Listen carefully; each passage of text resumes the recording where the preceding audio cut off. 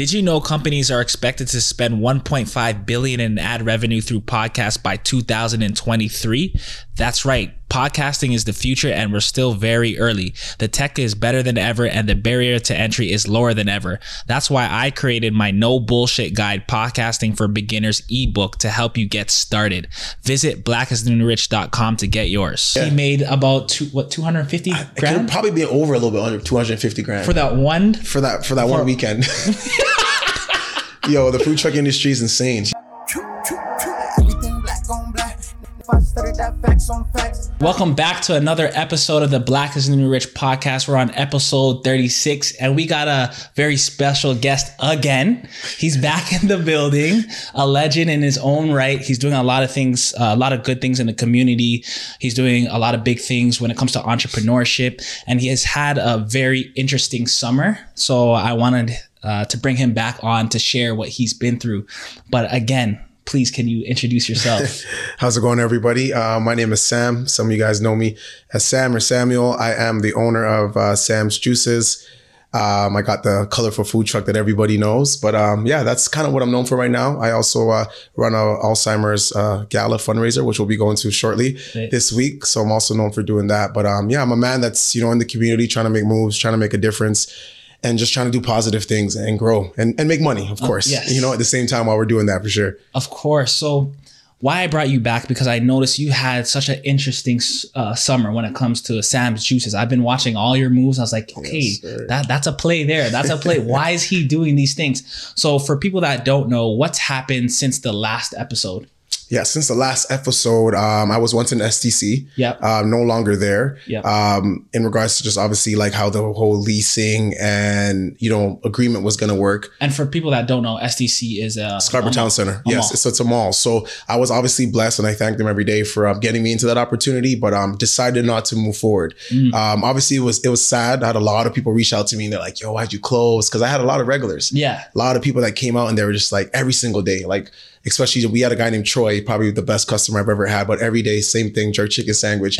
Every day, no matter what, even if I'm not there, he's there. Yeah. So we built up a nice crowd, a support system there. The people of Scarborough really welcomed us. And so it was hard to leave, but financially, I didn't think it was right for me to stay there. And I didn't want to just keep a store just for the sake of keeping a store. True. I think that a lot of business owners sometimes, because they're worried about people are going to say, they struggle along to keep their business and just drag it along, thinking that, you're a failure. But no, it's not a failure. It's the beginning of a new chapter, So. And it's about like adapting. Exactly. Okay, interesting. So what are like some of the key factors that cause you to close it down?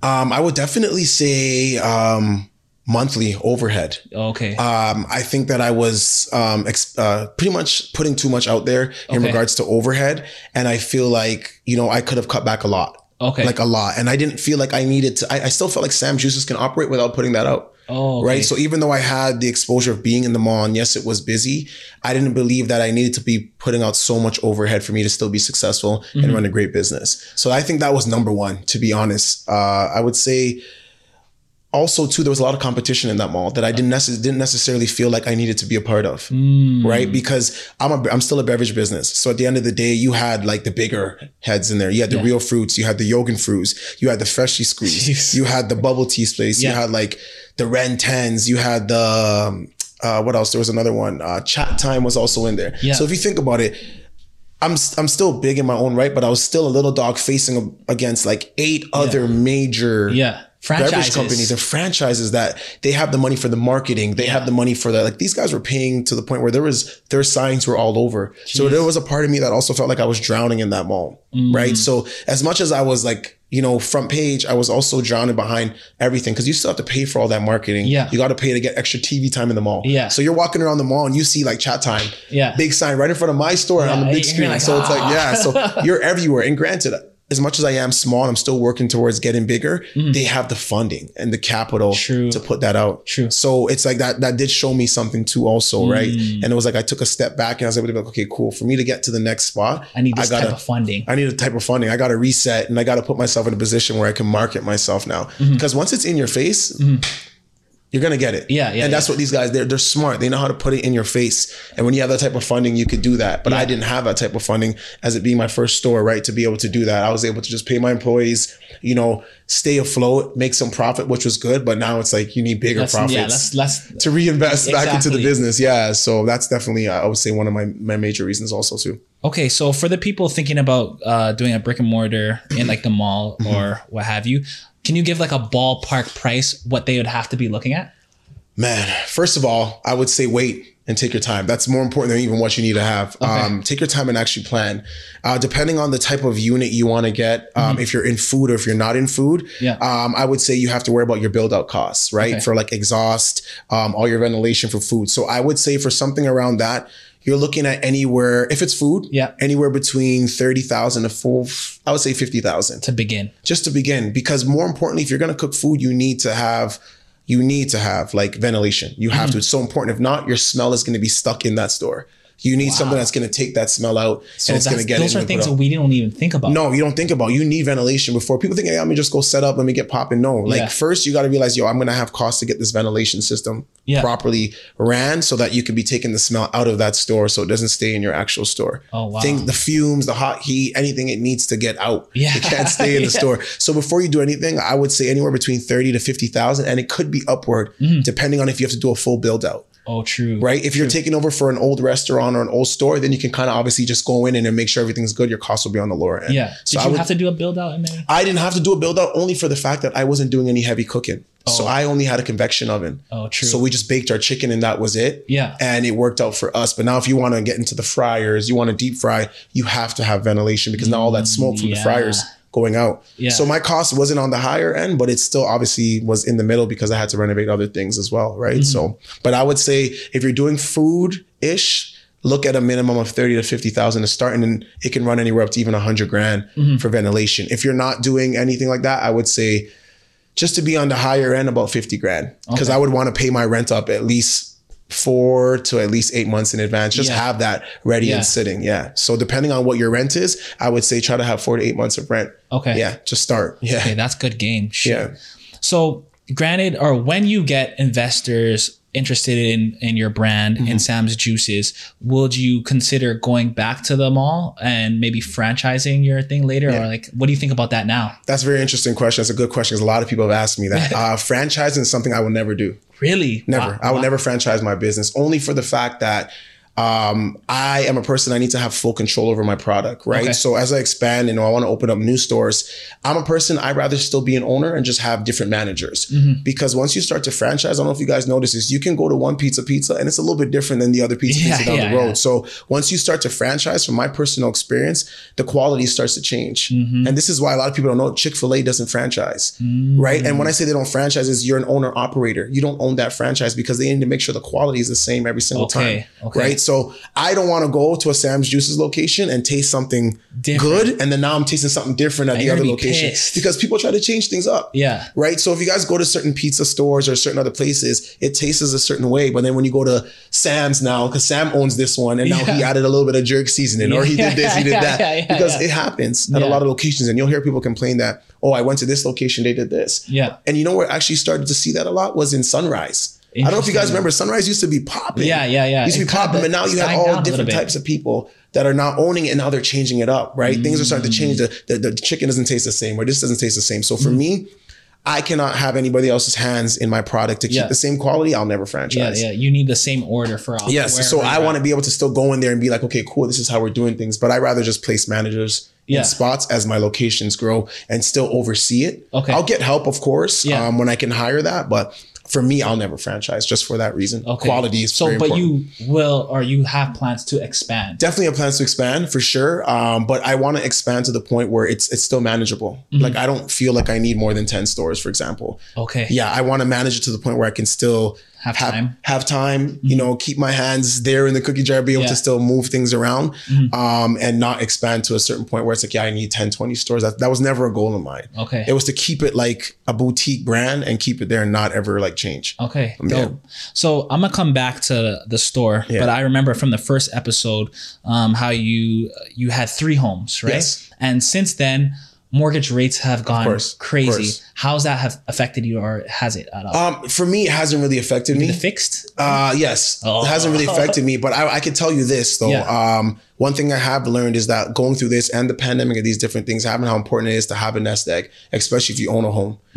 Because I definitely feel like things happen, things are going to change, and we don't know things. I feel like things now, it's like, you don't even know what's going to happen next year, to be honest. Yeah. They can say, okay, guys, this is what's happening in the world. Everyone needs to go home. You can't even work. Yeah. So I feel like if I was to be in a situation like that, I would be more prepared in the sense of having that nest egg, having that emergency savings, so that if mortgage prices have to go up or payments, then I'll be prepared. Yeah. But thankfully, I wasn't affected. Thankfully. Yeah. I feel like people with variable rates are getting hammered. They're getting hammered. I have a lot of friends who are going through that right now. And it's just like, I was paying this now. And now it's like, believe it or not, just an interest rate being changed by a percentage can now spike your price. Yeah. So now you're like, okay, cool. I'm spending this. Now it's like a couple hundred I didn't plan on ever spending before. And now if you add multiple properties, homes, family. Yeah.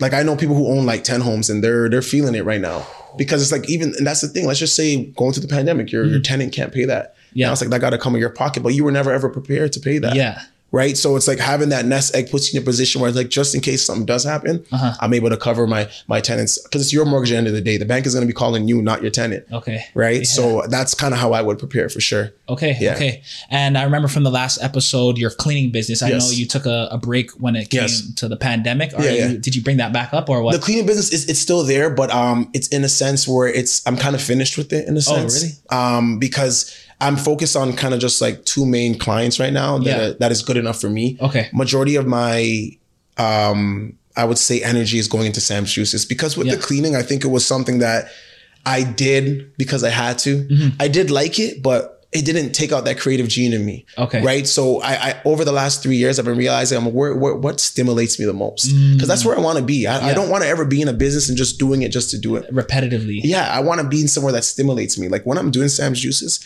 bro, I can literally sit there and think of like 100 ideas on how I can grow this business and where I can go with it. That's what stimulates me. That's where I get my creativity from, right? Yeah. So I said, I'm going to save some time and energy and kind of put the cleaning business on the back burner to the point where I eventually just dissolve it all together and just put all my energy into Sam's Juices. Okay, wow. Because I see things growing off of Sam's Juices. I feel like Sam's Juices is going to be the head and there's just going to be little satellite businesses under them within the Sam's Juices Corporation. Because this summer, like I was, obviously I pay attention to your socials. You're in Miami. Yeah, bro, we're everywhere. There's some places, you were everywhere. Yeah, we're in Miami.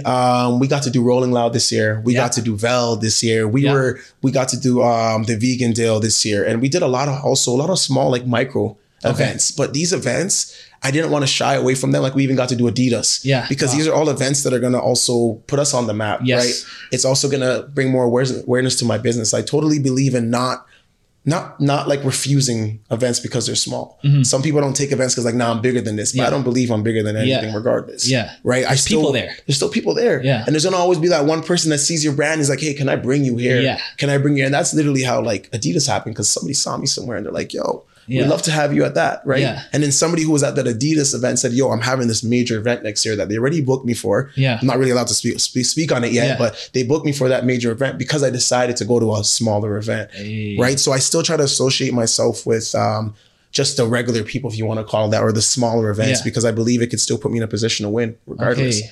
So I remember over this summer, we had a personal conversation, and what really sparked my mind was, I believe you were at Veld and you were talking about another food truck owner. Yes. And I believe he had like about 6 of them. Yeah, like 6 trucks there. And he made about 250 grand? It could probably be over a little bit under 250 grand. For that one? For that one weekend. Yo, the food truck industry is insane. Jeez, and what was he selling? Believe it or not, just poutines and burgers. Because so that's the thing, and that's one thing I learned too, which I would tell you guys, was that when you go to these major festivals, like these major festivals, it's like everything has to go out quick. So it's all about producing fast. Okay. You can't sit there and think, okay, we're going to make this. We're going to have this gourmet stuff. No gourmet stuff. Yeah. Like even if these big festivals, they tell you before the festival, you need just 4 items. Yeah. Because they want things to move quick. Okay. You got to think, Veld had to be at least 180,000 people, maybe even more throughout the weekend. So you have lineups of like thousands of people. You got to go. Yeah. You got to be pushing. So major of the food trucks were all selling like poutine, burgers, maybe some tacos, and that was it. Yeah. So you think you're making like 250 racks off of just frying poutine, making gravy and burgers. Why not? That's one. And that's one. And that's one festival. One big festival. One big festival. You can hit a lick off of one big festival, never work ever again, man. Jeez. Like for the rest of the year, I'm saying. Yeah. You know, so, but that showed me something. It opened my eyes to, it's like, okay, cool. Like as a Sam's Juices truck, yes, we have our lemonades. Yes, we have our smoothies. It was a hit, right? But like people also need to eat. Yeah. So that also showed me like I got to expand because they're drunk or they're whatever, they're under the influence. Yeah. So that also opened up my eyes and showed me, I got to expand. If I want to be hitting these heavy hitter numbers, I got to expand as well. I got to have food on my truck so I can still incorporate my brand. It might not be a burger, but it's a jerk chicken sandwich. Yeah. And you can make that quick. Oh, you can make that quick, right? Yeah. So, or it's jerk chicken poutine. Yes. So I can still keep the Caribbean brand, but it's also now doing what they're doing, but on a different, and I'm not going to lie. Like if you go to a festival, you come get a nice jerk chicken sandwich, you might prefer that over a regular burger. Yeah. Right. Sure. So being there now, it's like, okay, cool, bro. I know how I'm gonna hit heavy next year. Yeah. Like next year for me is the takeover, bro. Jeez, like that's really how I'm looking at it. It's the takeover because it's like I seen everything unfold in my eyes this summer. Like this summer was like, wow. Yeah. Like I can really seen it. I actually seen it. The moves that you're being making. in these settings like a Rolling Loud and a Veld, it's like, wow. Like I got to sit there and I did well, but it's just like I saw how there was so much more potential for more. Yeah. Right? And you got to think about what I'm doing is very basic. Yeah. Like I'm not doing what anybody else is do. Yeah. I'm creating lemonades. I'm putting my own twist on them. I'm creating smoothies. But like even with the jerk chicken sandwich, let's be honest, it's been around the block forever. Yeah. But I'm taking it and I'm putting it in settings where the money is. Exactly. I'm going to where the money is. You're going to where the attention is. And the attention is. So it's like, that's for me, that's my formula. And it's just mass producing that for me, but still providing quality, you know? Okay. Yeah. So let's break it down from the start. Like for the person that's looking to get a food truck, you know, they have their own, let's say like food brand or what have you. Yes. What's the first steps? I would say the first step is going online, and I'll tell anybody this, is the research is it's the key ingredient to getting started, right? I call it the key. Yeah. And for me, why I say it's the key is because you got to go online and see what's out there first. And I try to also go and see if there's anything that's like me too. Yeah. Because you want to see what competition is like and you want to see kind of what's out there. But the most important thing is if you want to get a food truck, go online and look. There's a lot of people selling used food trucks, whether businesses that tried it didn't do well, or they have extra trucks and they want to get rid of it. Or you can even find trucks that are being auctioned. Okay. They're being auctioned so you can get it at a cheaper price. And you can go to these auction spots and kind of... Yeah, and you can go to these auction spots. So they even have like old UPS trucks, old FedEx trucks. Makes sense. So they're being auctioned off. Yeah. Or you can actually go to a food truck company where these guys who build the food trucks, they have the trucks already in stock. Okay. You might pay a little bit more. Yeah. But they'll do everything for you, right? So they could do a full build out. Okay. So that's from the base, like the floor, what you need. To what you need, even down to your appliances. They put the appliances for you. Okay. Yeah. And so let's break down some ballpark pricing. If you just get let's say an old UPS truck, what type of pricing are you looking at? Okay, so for example, I'll give you guys an idea. Last week, I was just looking online just to see what trucks are out there. I saw it was like a 15-footer truck, and it was a used truck, bare bones. It was like $23,000. Okay. And that's just a private sale. So I'm sure you can go there and maybe like negotiate and probably get it for like 21. Yeah. So you're thinking 21. So let's leave 21 on the table. Okay. Then you got to worry about actually building out your actual kitchen in there, and which is not cheap. Okay. It's not cheap. What are you looking at? So if you want to build a basic kitchen with appliances and everything like that, I would say a lower end, because of what I've gotten quoted, lower end is probably going to run you like $30,000. If you want to go to a higher end, I know some trucks that were about $150,000 to build out. Okay. Like I'm talking full on top of the line appliances and everything. Okay. So you obviously want to get your appliances. You're going to need obviously all your stainless steel stuff. And you also can't forget, you got to get your truck like licensed and inspected. True. So you got to pay for your inspection costs. True. You also got to call the ESA because they got to make sure all your electricals ran properly. Okay. Right. So if your electrical is good, then they give you that safety sticker so that you can actually run at festivals, because before each festival, they actually come and check to make sure your electrical is good. Okay. If not, they won't hook your power up. Wow. Because some festivals, you can use their power, you pay extra. You don't have to have a generator. Yeah. Right? So even a generator alone, people don't know, for a good quality generator, you're looking at $7,000. Okay, wow. You can find it used, but if you want a good, quiet one, quality, it's about $7,000. So these things all like add up, which a lot of people don't know. But I would say if you're looking to start on a lower end, for sure, I would say if you're going to buy the truck, you can find one from anywhere to like 19 to 23,000. Okay. And then for a decent build out, you're looking at anywhere between 30 to 50,000. Okay. And that's just to keep it basic. Okay. So let's just say, let's all in. Let's call it 65 grand. Okay. Let's call it on, and as I'm saying, like on the lower end. Yes. Okay. On the lower end. And if you want to go higher than that, that's on you. Yeah. But I would always start on the lower end, because you don't know how this business is going to do. Okay. Fair. Right. And back to what I told you last time, there's also the rental option. Yeah. You don't have to buy a truck. Talk about that. Okay. So with the rental option, option. Now, there's a couple companies that do food truck rentals.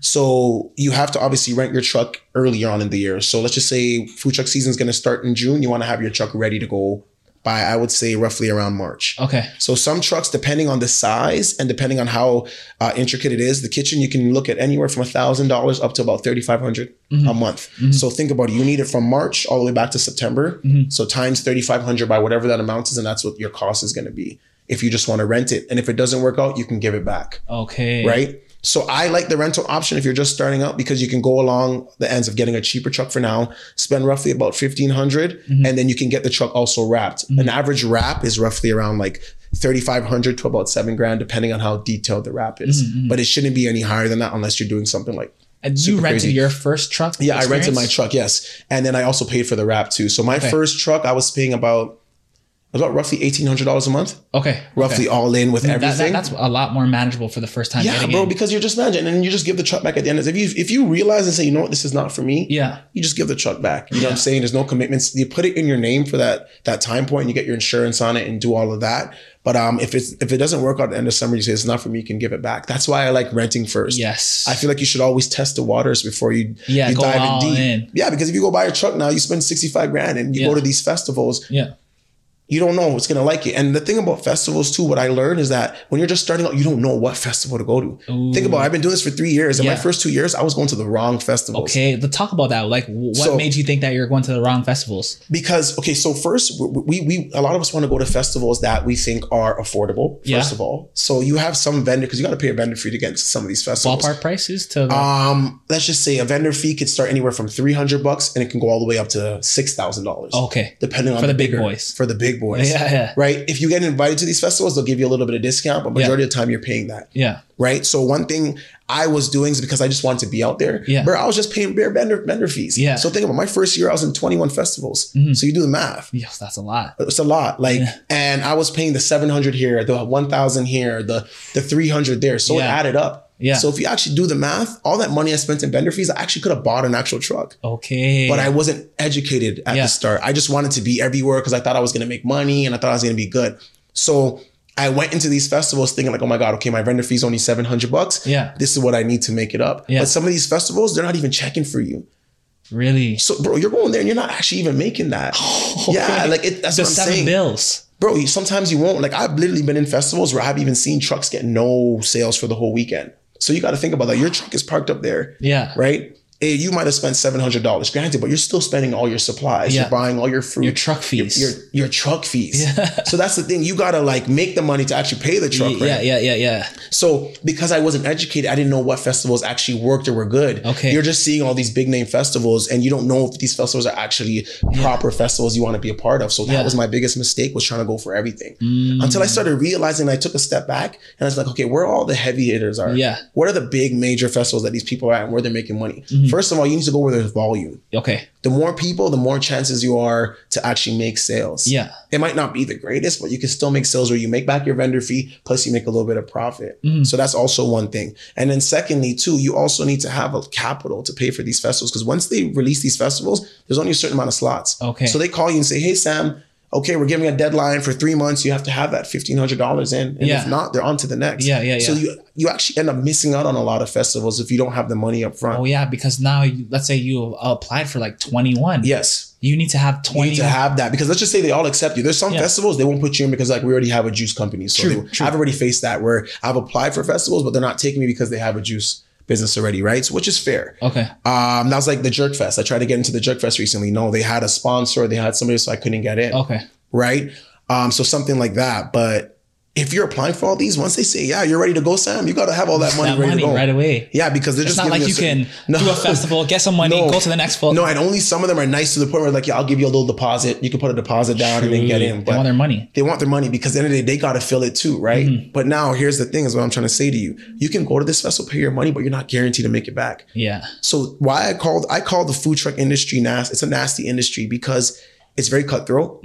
I feel like once you give your vendor money, that's it. They don't care about you. They got paid. Yeah. Now it's up to you to sell your product. Yeah. Right? It's up to you. I feel like that's with any business, yeah, to be honest. Yeah. So, and why I say it's nasty is because it's nasty in a sense where it's just like no one else is out there looking for you. Right? So you can be placed. You can go to a festival. Your placement is very important. Where they place your truck, it needs to be visible. Yeah. And you know that beforehand. Yeah. Sometimes you don't even know it. Okay. But they don't care about that's not their job. They're gonna place you where they think is best, but you also know where it's best. Okay. There's been festivals I went there and I realized I'm like, yo, this is where you guys have my truck. I'm not gonna make no money. Sometimes you can't because they position the trucks a certain way. Okay. So think about it. I went to a festival. I do a lot of tropical lemonades and stuff like that. These guys place me beside another lemonade company. Yeah. So it's like, and when you give people too much options, it's never good. Yeah, it's never good. Because now you have people fighting against 5 of the same type of thing. Yeah. Depending on how big the festival is, they can spread it out where they put all the juice companies in different areas. Yeah. That works out amazing. But now you're putting like 3 other lemonade guys right beside me. Yeah.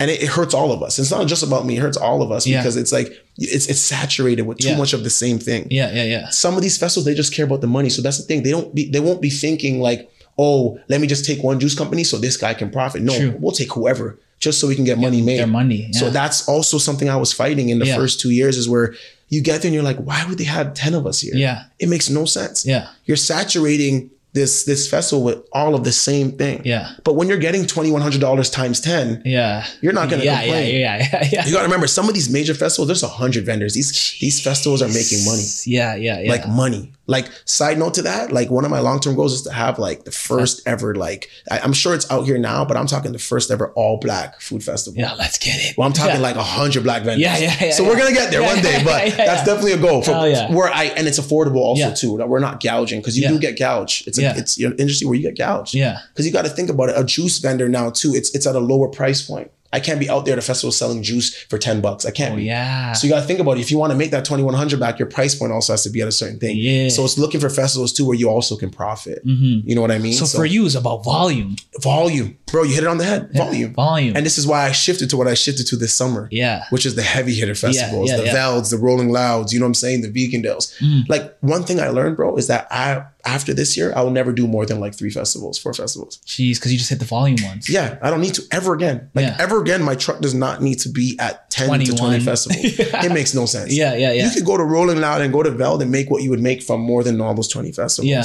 You got to think about that. And while I was there, one thing, I'm a man that like, hopefully I'm not talking too much on this question. No, absolutely. One thing, I need to talk about this because knowledge is key. Yeah. Right. And one thing I find as entrepreneurs, a lot of us are, I feel like we watch too much face. 100%. And we don't ask enough questions. One thing I did, when I was at Veld, I went around and asked all these guys questions. Yeah. Imagine these guys have been at Veld for the last 10 years. So these guys are making money. What I did was I literally went and I started talking to them. Hey, I'm Sam. I own the juice truck over there. Like, how did you get into this? Yeah. You know what I mean? Like, how long you been doing? Some guys have been at Veld for the last 8 years. Jeez. And you don't go back to something 8 years if you're not making money. Yeah, exactly. Right? And they're racking up. And what I also understand was every vendor there had more than one truck. Oh, that's what I was going to bring up too. Volume. Because I remember when we talked, you said the vendor had 6. Yeah, so that guy had 6, but there's other guys that had 2 or 3. Yeah. Because there's so much volume. Yeah. If you're not hitting this area, you're hitting over there. Well, you're probably hitting in all areas. Yeah. So that was also something that opened up my eyes. But mind you now, if you're going to do, for example, I'll tell you guys this. Veld was $5,000 for a vendor fee. It's a lot. Okay. 5 times 6 is $30,000. Yes. So if you're going to put 6 trucks in, you got to have $30,000 ready to go. Yeah. Right. But when you're making $250 back, what is a little 30? Yeah, exactly. So you're still netting 220. Yeah. It's worth it. Yeah, 100%. Right. So a man like me now, that it's like, if I want to have, let's just say my truck and maybe another trailer, I got to make sure, that $10,000 is ready to go. Yeah. Because the only way you're going to make money in these bigger settings, you got to spend it. You got to spend it. You got to spend it and you got to have more than one. So now my future goal is just now from here on out, it's like, I'm only hitting up the heavy hitter festivals because it's like, I know where I got to be and I know my product hits. Like, I know it hits. So it's like, I can't just be, and it's not to knock those other festivals, but I can't be wasting time and money. You can't be doing that anymore. Yeah, because time is not money. It's not. So that's one thing I got from these guys. And they said, Sam, you can't be doing these little baby festivals. You want to make real money? Yeah. These guys like, you got to go over here. Yeah. But that also comes from just knowledge. Like I wasn't scared to go and just ask, like, hey, like, how did you do this? Yeah. How did you get here? Like, I saw your truck at another festival. This and that. How did you get more than one? Amazing, things like that. So I literally learned so much from that one festival. So I said, never again. So now you got the game plan. I got the game. Whoa, man, obviously I'm not going to speak on all the knowledge I got, but I got so much knowledge this summer to the point where it's just like, I know how to literally get rich off of just 5 festivals. Jeez. Literally. Like I know the game plan now. I know how to price my stuff. Yeah. I know where to go and get my stuff. Yeah. I know even who to talk to. The most important thing this summer was I built relationships. And relationships are the most important thing. How important are relationships? Talk about that. Man, that's key. Relationships are so important, bro. This year made me realize how much people I don't know. And people think they know people, but it's not until you go and you start seeing like some of these food truck guys were talking to like the big dogs that run these festivals. Yeah. I'm like, yo, how do you know that guy, bro? That's my homie now. Like that's my friend now. Yeah. Because they built that relationship. Yeah. And what I would tell people, anybody getting into any type of business, who you know is so important. 100%. It's so important to where you get into it, whether it's a brick and mortar, whether it's a truck or a trailer. If you know somebody's going to save you some coin or some time, which is so important. That's important, yeah. Save you time because they're going to lead you in the right direction where you don't have to go and waste time, right? So I was able to build some relationships where I can call this guy like, yeah, I want to get into this festival next year. Okay, cool, Sam, no problem. Yeah. Where now I would have to go apply if I didn't know who that was. Yeah, true. So I've already lined up festivals. It's like, I've just called the guy now. The main man, where it's like, hey brother, how you doing? Like, Sam, you remember me? Oh yeah. Like I want to get into that festival. Okay, cool, no problem, Sam. Yeah. So now it's like I don't got to go through the whole application process. I got to do that. But if I didn't build that relationship, is what I'm talking about, right? So relationships, it's so important, man. And you would know that obviously in your 100%. Industry and any industry. I'll tell people, build a relationship. Take the time and don't be afraid to like ask questions. Don't be afraid. Don't think you don't know much. I always go into the mindset I don't know anything. Yeah. Right. I call myself dumb in a sense. Yeah, I get it. That's why I act to these guys. I literally act like I don't know nothing. Yeah. Sometimes I'll have knowledge. Like, hey, like how do you? Yeah, just hear because you might get something else. Yeah. And to add on to what you already know. Yes. Yeah. And one person that really opened up my eyes in the food truck industry was Randy's. I'm sure you've probably seen Randy's food truck. Yeah, 100%. He's everywhere. Yeah. And he has a bus now. That guy, this man pulled into the festival with a TTC bus. Like he literally turned a TTC bus into a food bus. Wow. Amazing. Right? Like, so he's heavy and he's been in the game for over 20 years, but that was also some motivation. Yeah. So even being able to just go there and ask questions, like, hey, how'd you get a bus? Yeah. How'd you do this? Show me your ways, man. You know what I mean? Ask questions and put yourself in a position to just learn.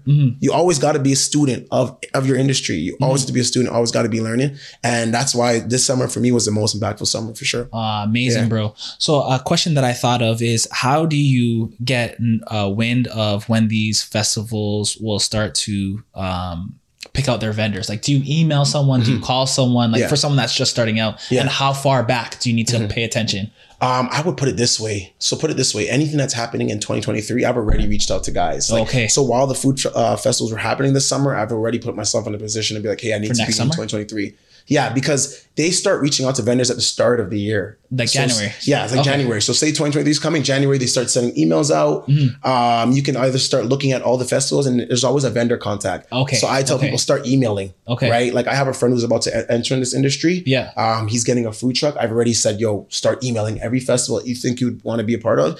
Start hitting them up. I know it's 2022, but don't wait. Yeah. Because at least they can guide you and say, hey, Sam, or hey, Corey, the festival applications don't release until this date. Okay. So now you mark off all the dates on your calendar and you're ready to go. Okay. So anybody starting out, you don't wait. Like don't wait till the festival's about to happen because you also need to see how much it's going to cost. True. Because sometimes they don't post the vendor fee online.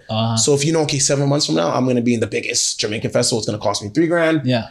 Be ready for that. Yes. Be ready for that and have that money ready to go so that when they say, yo, we need your money, we're ready to go. Yeah. Okay. So for the people listening to this and for the ones that might have the idea that they want to get into this industry. So when I'm hearing this, I would probably be like, so should I skip all the small ones or should I just go right for the big boys? Don't skip the small ones. Okay. And why I say don't skip the small ones, because you can still do small ones that are very inexpensive. Okay. People don't know that even when I didn't have my truck, I was still out there with my tents. Yeah. Yeah. I have a Sam's Juice tent. So you can get a decorative tent for roughly about anywhere between $1,200 to $1,500 that has your brand. Yeah. It has your logo and you can make it super decorative. And you don't have to go to festivals with a truck. You can start with the tent. So think about that now. There's a difference in vendor fee between a tent and a truck. So let's just say you had a weekend festival. An average weekend festival for 3 days is roughly about anywhere from $1,200 to up to $2,500. Cut that in half if you have a tent because you don't take up as much space. True. So now that money now is anywhere from maybe $400 to $800. Yeah. So you're also saving more money. Yes, you could do a lot more in a truck setting, but you could still do a lot in a tent. So for me, there were some festivals I didn't want to spend all that money, and I didn't know how it was going to go, so I brought my tent instead. Because I never dealt with them before, so I didn't know how it was going to turn out, if I was going to profit. So I brought my tent instead, and it ended up working out. Because you're not spending all this money for vendor fee. You're spending whatever half of it is. It's like a calculated risk. It's a calculated risk. So there's some festivals I will never do with my truck, because I will never be able to make that money up, but I will do it with my tent. Okay, makes sense. Yeah, so I even plan on doing a lot more tent festivals next year. Just so I can, because I saw some major festivals that you can make money that you don't need a truck to actually make money. You can park your tent up, pay half of what these guys are paying, but still make what you're making in the truck. So, but I had to obviously learn that and see that for myself, right? But I would definitely say do the small festivals, because you still got to learn the game. You got to do the babies things. I was set up at so much little vendor markets, little things like that, and that's how I learned. I learned what people liked. I learned how to brand my stuff, and things like that. Because you're gonna have some products that people are not gonna really like. My menu has changed so much on my food truck. Because people like certain stuff, and then people just don't like certain stuff. And then that honestly, I feel like, as entrepreneurs, or new ones anyway, we don't pay attention to like analytics and the data. We don't. And I feel like the data is where everything is. It's very important. I have like my square, and my square is labeled. So I know, okay, cool. Our raspberry lemonade, I know it hits the most in the summertime. But I can tell that from my sales. I can look at my square and say, okay, cool. In this month of festivals, we sold this amount of raspberry, this amount of peach, this amount of passion fruit. But you have to look at that, because it's telling. Like, people like the same stuff that people like. It's weird. I'm not like, it's, you know how like these people would follow the trend? That's how it goes for food, any industry. Everything's trendy. Everything's trendy. Like next week, if everyone's wearing bell-bottom jeans, guarantee you everyone's gonna be wearing bell-bottom jeans. That's just what it is. And then next week it's gonna switch up again, right? To something else, right? So it's just trends, and people follow trends, and you just gotta actually pay attention to it. So what about when it comes to product? When you get into these festivals, do you know how much product to bring, or have you ever ran out and be like, oh shit, like what happens in these, happens in these you know, when they say, you know, the Jamaican business are like, yo, we don't have that. I've been in many positions where I'm like, yo, we don't have that, because we didn't plan accordingly, which is on me. I take full responsibility, or you just didn't know. So that's what I was actually trying to tell you. When you build a relationship with these festival owners and stuff like that, they'll tell you like, hey, we're planning on having 60,000 people. So for example, Veld already sent you projections. They're like, okay, guys, prepare for 250,000 people, and always have 20% of that. So usually these festivals will tell you have at least 10 to 20%, because you're not going to have all 200 people buying stuff. That's normal. 20% is a good number. So they always say at least have 20% of the product. So for me now, when I go out there, I say, okay, cool. If I know there's going to be 100,000 people, I need to have at least whatever, 20,000, for example, or whatever, so that's how I gauge my number, is always have 20 to 25% of what that is. So I buy enough fruits, and I try to prep enough stuff so that I can always fulfill that. If I don't sell it all, cool, I don't. But 20% is what I need to have. It's very important for me, for sure. So after this summer, obviously you were at some heavy hitters. How are you reinvesting your profits back into the business? Like what percentage is going into what? To be honest, I would say 100. 100. I want to say 100 only because, well, let me not call it 100, because some of that has to go to my employees. But everything else is like, I'm not taking no pay. I don't like pay myself from any of these festivals. I could tell you from any festival I've ever made, I've never seen a dime, bro. Because I take that and put it back into whatever else needs to be done, or I even just maybe replenish it, use some for the next festival, and then use some to just kind of stay there. So then, sorry, what like pays your bills? What pays my bills, to be honest, I would say my cleaning business. Yeah, and I do a little bit of other side hustles and stuff like that. So I'm just trying to get people to understand. Yeah, you still got to do stuff. How can you still build your business while kind of paying your bills and taking care of your and as I was telling you earlier off mic, like I drive truck right now. So a lot of people might not know what I do, but I drive trucks. So I do commercial disposal. So I drive those big trucks that they go and they pick up the dumpster bins and then they throw it in the back. So for me, I always like to be doing something to stay afloat. I more so took this job only for the fact that my store is not running right now. So I got to keep myself busy. I want to still be able to invest and do other things like that. That's why I took a job recently too. You have to. It's super important to keep yourself afloat, especially if right now your main business is not making you consistent bread.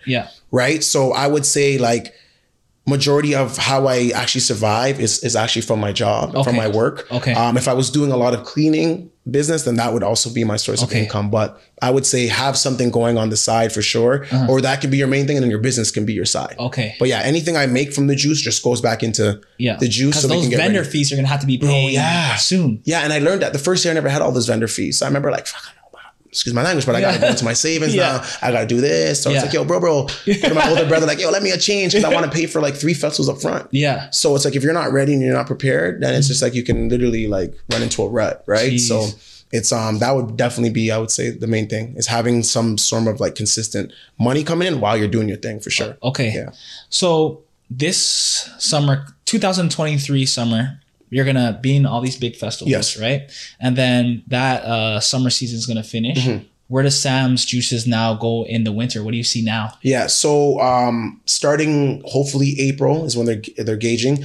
We should be opening up our next store location. April 5th is right now the expected open date. We're going to be inside the Well. So it's a new big project at Front in Spadina. We'll be inside there. I can actually speak about it now, which is dope. So it's a brand new project, pre-construction. So they're in the building phase. So we should be getting our key in January and be ready to go for April. So it's actually, it's a huge project. Yeah. It has 2 office buildings, like 2 major office buildings on top, and then 6 other residential condo buildings. Oh, so you have traffic. A lot of traffic. And then it's obviously a major food hall just for the public. Yeah. But in that office building, there's going to be Shopify head office. There's going to be Netflix head office. Jeez. There's going to be a whole bunch of businesses. So it's going to be major. Yeah. So everyone's going to have access to this food hall, all the businesses, plus all the 6 residential condos. Okay. So there's going to be a lot of traffic all day, every day, plus the weekends. So we'll be opening up a boutique kiosk in there. And why I call it kiosk, because it's not a full-blown store. Okay, so what does it look like? So I don't know if you've ever been to another food hall before where it's just like you have your counter, your smaller space and all that. Okay. And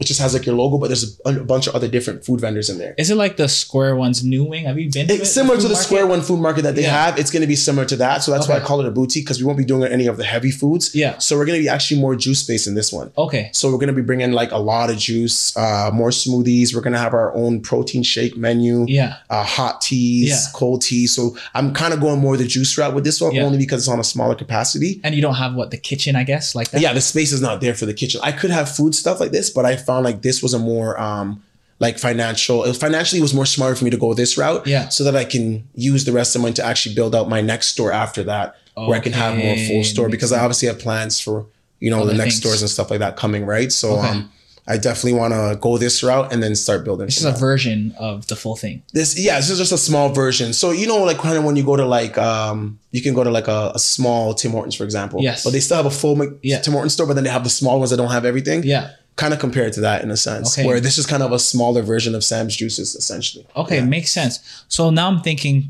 so that will run me through the winter. Sorry. That'll be running me through the whole year. Essentially, that's what you'd be focusing on. I'll be focusing on that 100%. Yeah. How much time are you spending actually being at like your location? Yeah. Or will you be spending? Yeah. Depending on obviously like the needs and like how much I'm needed, I still plan on hiring a team again, like I did for my other store. Yeah. But I definitely want to be a lot more hands-on in this store. Just because I feel like I'm starting over again. Oh, so I want to get it going. I want to get it going at the first bit. And if I see, okay, cool, like, wow, this is like, then it's like, okay, I need to hire a team in. Or if I feel like, I actually just really like being here, I might just stay there myself. Yeah. And then have just a smaller part-time staff. True. Instead of bringing in so much staff like I did the last time. Yeah, sure. Yeah. So it just all depends. As I said, I like being hands-on in my business. There's a lot of owners that just want to hire a team and cut. Yeah. I like to be there. Like I like to have full control of everything that's happening. Right. So how did you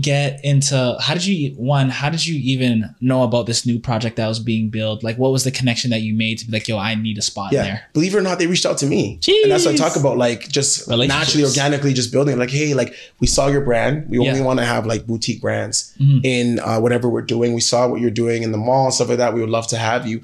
So I got to do a tour around it. I got to see what the project's like, see if it could be a great fit for me. Yeah. And as I said to you before, I'm trying to now get into places where the volume's already at. Yes, the traffic. So I don't have to like kind of force it, right? Yeah. The traffic's already there, the volume's there. So I saw that, and that was a big thing for me. And I said, okay, cool. Like let's just make this work and let's try it out. And what's the least? It doesn't hurt to try anything, regardless of how the outcome is. It never hurts to try. So I said, I'll put myself in a position to just get in and try it out. Jeez. Yeah. So now we're gonna be there, and then hopefully it leads to the next one, the next one, the next one. And you just build up. And just build up. Okay. Yeah. So, geez, Sam's Juices is going crazy. Yeah, we're trying to go crazy, man. We're trying to go crazy. We've been blessed with a lot of like organic love and support. You know what I'm saying? And I'm trying to build off of that for sure. I think you said something very key. We're built off organic love and support. Yeah. But I think there's an underlying message to that is that your product always has to be good. Yeah.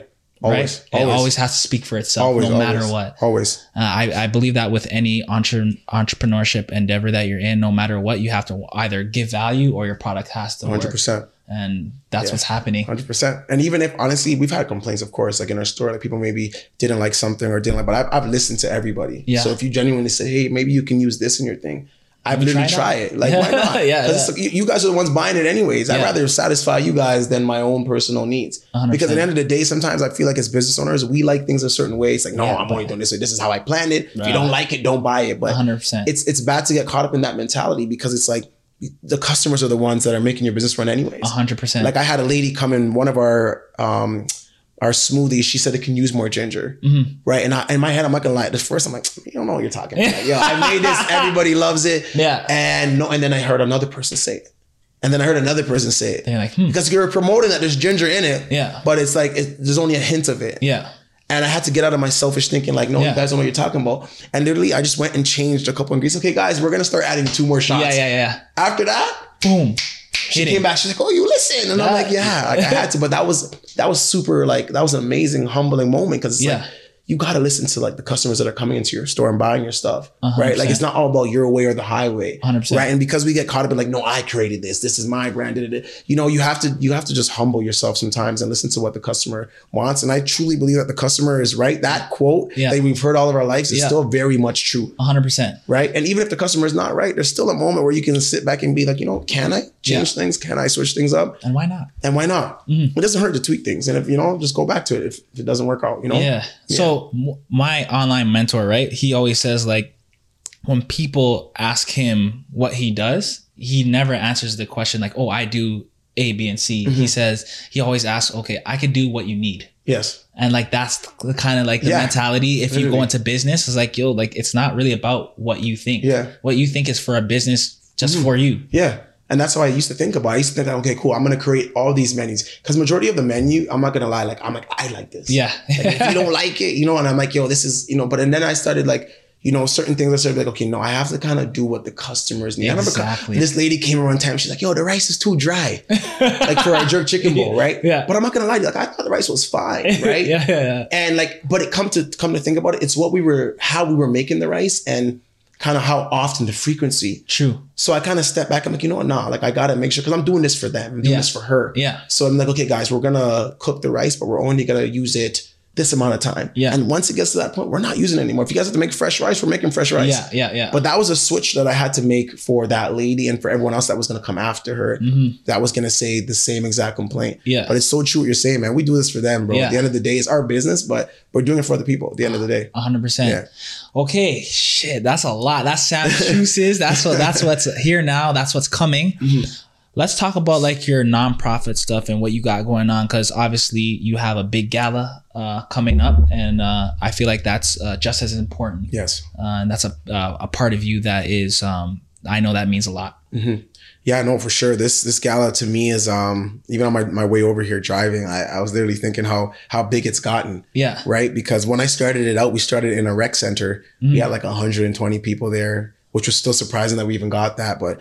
Once my dad was diagnosed with Alzheimer's, I was like, okay, cool. What can I do in the community to give back to that community now? Because my dad was always a community man. Yeah. Like he was like, my dad was the guy that every weekend, him and my mom would buy extra food, extra rice, extra bread, just to give to families who were less fortunate. Yeah. So I'm like, how do I carry on something that he can no longer do anymore? Yeah. But kind of gear it towards what's happening in my life currently.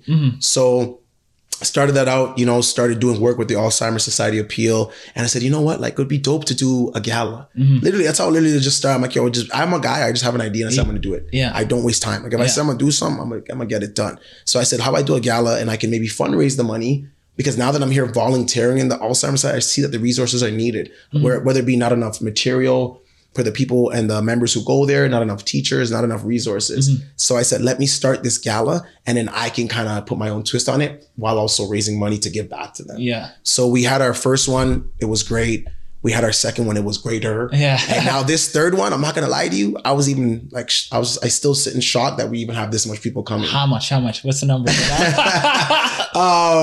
This year we have about 350 coming, maybe plus. Jeez. Yeah, that's a lot of people. Yeah, that's a lot of people for one venue. Yeah, for one venue and a short amount of time. And like literally, if you think about it, we started at 120 people. So we've been growing every year. Yeah. Our second year was only like 210, 20 people. So we've grown over 100 people. Yeah. And there's still a lot of people who want to come, but they can't because we're sold out. Yeah. We're too much. So now it's like, okay, I got to go greater. But now for me, this is amazing at the same time because that's 350 people I get to put on game when it comes to Alzheimer's. Yes. Right? We have people who are going to be speaking about their own personal experience there. They're going to get to talk to you guys and show you guys, hey, this is what I'm going through. Yeah. You guys are going to get to learn. And I'm going to open up about a little piece of my life now when I'm at that. And there's other people who are going to open up a piece about their life. Mm-hmm. So it's going to be great. We also have Wolf, who's also a guest on your show. He's going to be my co-host because he's going to bring the mental health aspect into it. Oh, amazing. So this is going to be a great gala for people just to kind of realize how even like mentally, how I'm affected, how people that have parents or family members who are affected by other sickness, how that affects us all mentally. Yeah. So I kind of combined it both to kind of give the crazy monster that we're about to have this year. So it's going to be amazing. I can't wait. I'm super excited. It's just going to be a positive And night. It's like a suit and tie. And it's a suit and tie. It's formal. Like how I look at my gala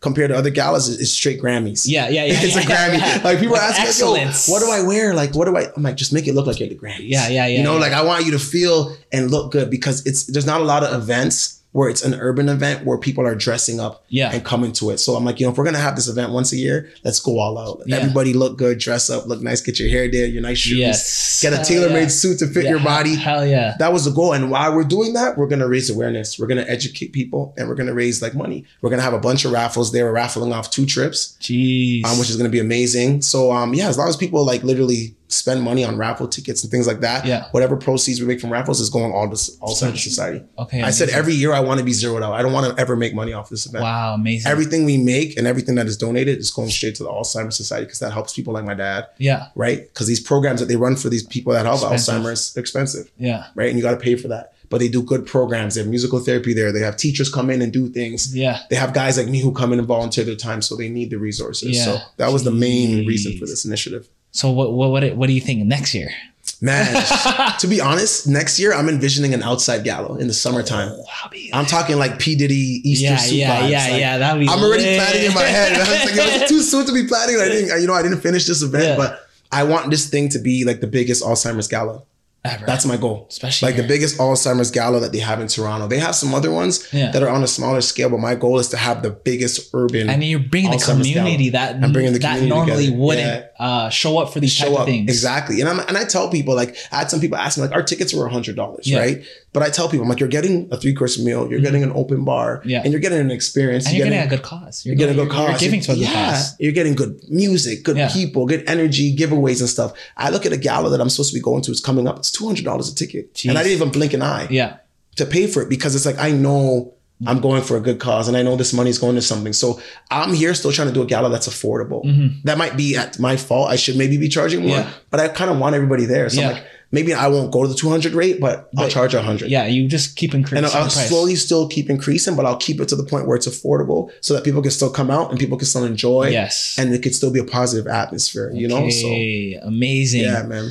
So I remember last podcast, I asked you what was your best and worst advice that you've ever gotten. Yes. But I'm not going to ask you that again. Yeah. So within this shoot, when did we shoot our last one? Maybe like 5 months, 6 months ago? It could be like 6 months ago. 6 months ago. Yeah. What has been your biggest challenge in the last 6 months and how did you get over it?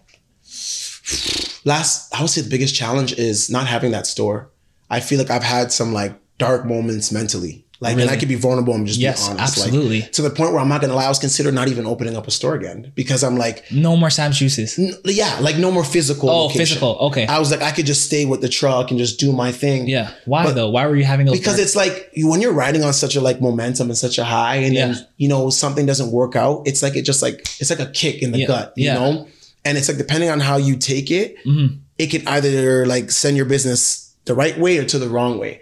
I think I had moments of like doubt where it's like, man, like, am I ever going to be able to get another store of this caliber again. Because when my store came out, it came out hitting like hard. Yeah. Like I'm talking like our first month sales were like 35,000. Jeez. Yeah. And that's for whatever was accounted for because like we had debit issues. So there was some money we were taking cash that didn't get accounted for. Okay. So imagine your first month of business. Like you open up this new store, you're making almost $40,000. Yeah. Money you've never seen before. Yeah. Right. So it's like, and then obviously it drops off a bit, but you're still consistently making great money. It's like, bro, am I ever going to make that again? Yeah. So I started doubting myself. Like I started doubting, like, can I do this again? Right? Can I come out with a bang and a hit? Yeah. And then I'm also now missing in action now. Think about it. I'm not at the mall. I haven't been there since July. Yeah. So there's no store for people to come to. It's like, are people going to forget about me? Oh, true. So that's one of the biggest keep things. That momentum kind of going. Yeah. So I'm not going to lie. I'm there. I'm like, man, people are going to forget about me.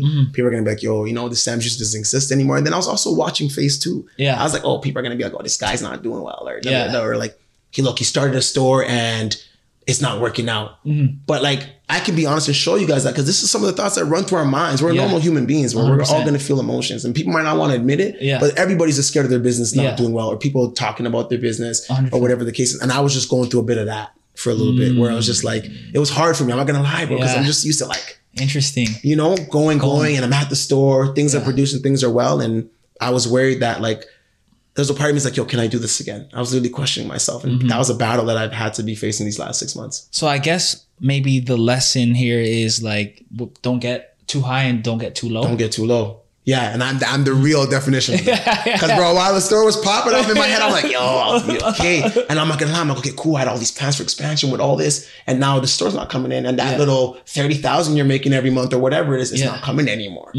Right? You're seeing that drop into the account and now it's just like whatever's in there is in there. Jeez. You know, so it's once you start getting high, as you said, don't get too high. Just try to stay in the middle, try to still be a little bit humble and say, okay, cool. Like, how do we preserve this now? Right.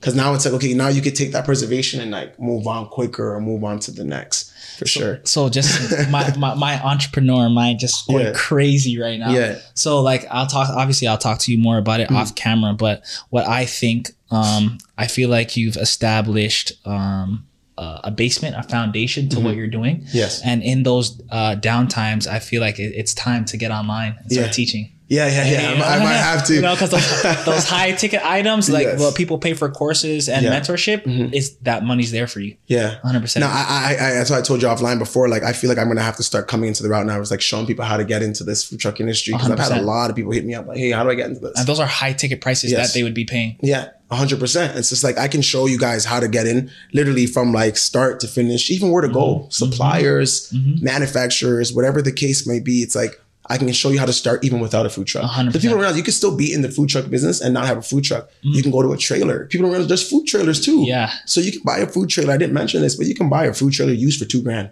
Jeez. So think about it, $2,000, and then you get it fully built out on a lower cost because it's smaller. See, and this is the information that you have. So I'm trying to tell people you don't need a food truck. I even told this guy the other day, you don't need a food truck. Get a food trailer if you have to. Okay. Right? Like I even saw them selling one up by my house the other day and the sign says $3,000. Yeah. It already comes built out. It has the hood vent and everything. He's selling it because he doesn't need it. He has another one now. It's an older trailer, but it's a stepping stone to start. So you start small and then you get big. Jeez. Yeah. Okay, so I asked you, what's your biggest challenge, right? So now moving forward, I want to know, like, I know you have your plans for expanding Sam's Juices, but has your plans changed from the first episode, or is it just building on top of what you're doing now? Oh man, I've been in a space where, as I told you earlier, I'm about to unleash some new stuff. Okay. But it's still within Sam's Juice because what I'm saying, bro, this business, because I'm so passionate, it's literally tapped into my creative gene so much to the point where it's like, I could do 3 businesses within this business, for 100%. Example. But we had the opportunity to be at Soho House a few months back. I've seen that. Yeah, Sam's Juices. We took over the house. This was our second time. Yeah. And my goal is working towards actually becoming like a kind of like a resident like restaurant there where we take over like a couple times a month. Yeah. But while we were in there, we were able to turn Sam's Juices into cocktail liquor drinks. Woo. Yeah. So we turned them into, and bro, that night, all of our Sam's Juice cocktails sold out. Wow. So I'm sitting there and I'm thinking while we're there, I'm like, this is a whole new avenue. So I'll tell you guys this from now. Yeah. What I'm trying to create is the first Caribbean cocktail lounge in the city. That's the goal. Let's go. I don't know when it's going to come. That's why I don't want to speak on it, but that's the goal. Yeah. But in the meantime, we're going to create an actual cocktail lineup. Yeah. That I'm going to release. So certain brands, I will be able to kind of kind of correlate with my drink. Yeah. So we're going to keep the Sam's Juice menu, but we're going to kind of spike it now and add on some new things. So I'm going to be bringing like Caribbean cocktails, and it's going to be kind of like the new business within the business. Yes. I don't want to speak on the name until we launch. Yeah, you're good. But coming up, hopefully in the next few months, we're going to be able to launch on a small. That's how you get the creativity. The creativity. It keeps going. Exactly. So I'm like, yo, if I'm making tropical juices, I can make tropical alcoholic cocktails. Yeah. Like there's no reason why I can't. Yeah. And I've already have a book of over 80 different alcoholic cocktails already. Cause that's how creative I'm like, I could do this. Yeah. I could do this. And I'm looking at recipes online every day and different things. So as you said, that's kind of where I'm expanding now with that. We're having that business where I can have now cocktails that are tropical, just like how my brand is tropical. And now I'm going into the liquor route now and stuff like that. So that's a whole new ball game. It's a whole new monster, but I'm ready for the challenge, and I'm ready to kind of like expand with that and also learn with that, because that right there, what I'm about to release is about to be something different. Yeah, but this all came from Sam's Juices. Before I started Sam's Juice, I wasn't thinking about creating no liquor line or nothing like that, or coming up with, I never thought about that. But now once I got into it, I saw how it was, and I also saw at festivals how alcohol and liquor also are a major monster too. So I'm like, how about putting my own twist on it? True. Yeah. So I hear a lot of things when people say, oh, have your 5-year plan, have your 10-year plan. But in my opinion, sometimes when you're living out this plan, you think of new ideas. Yeah.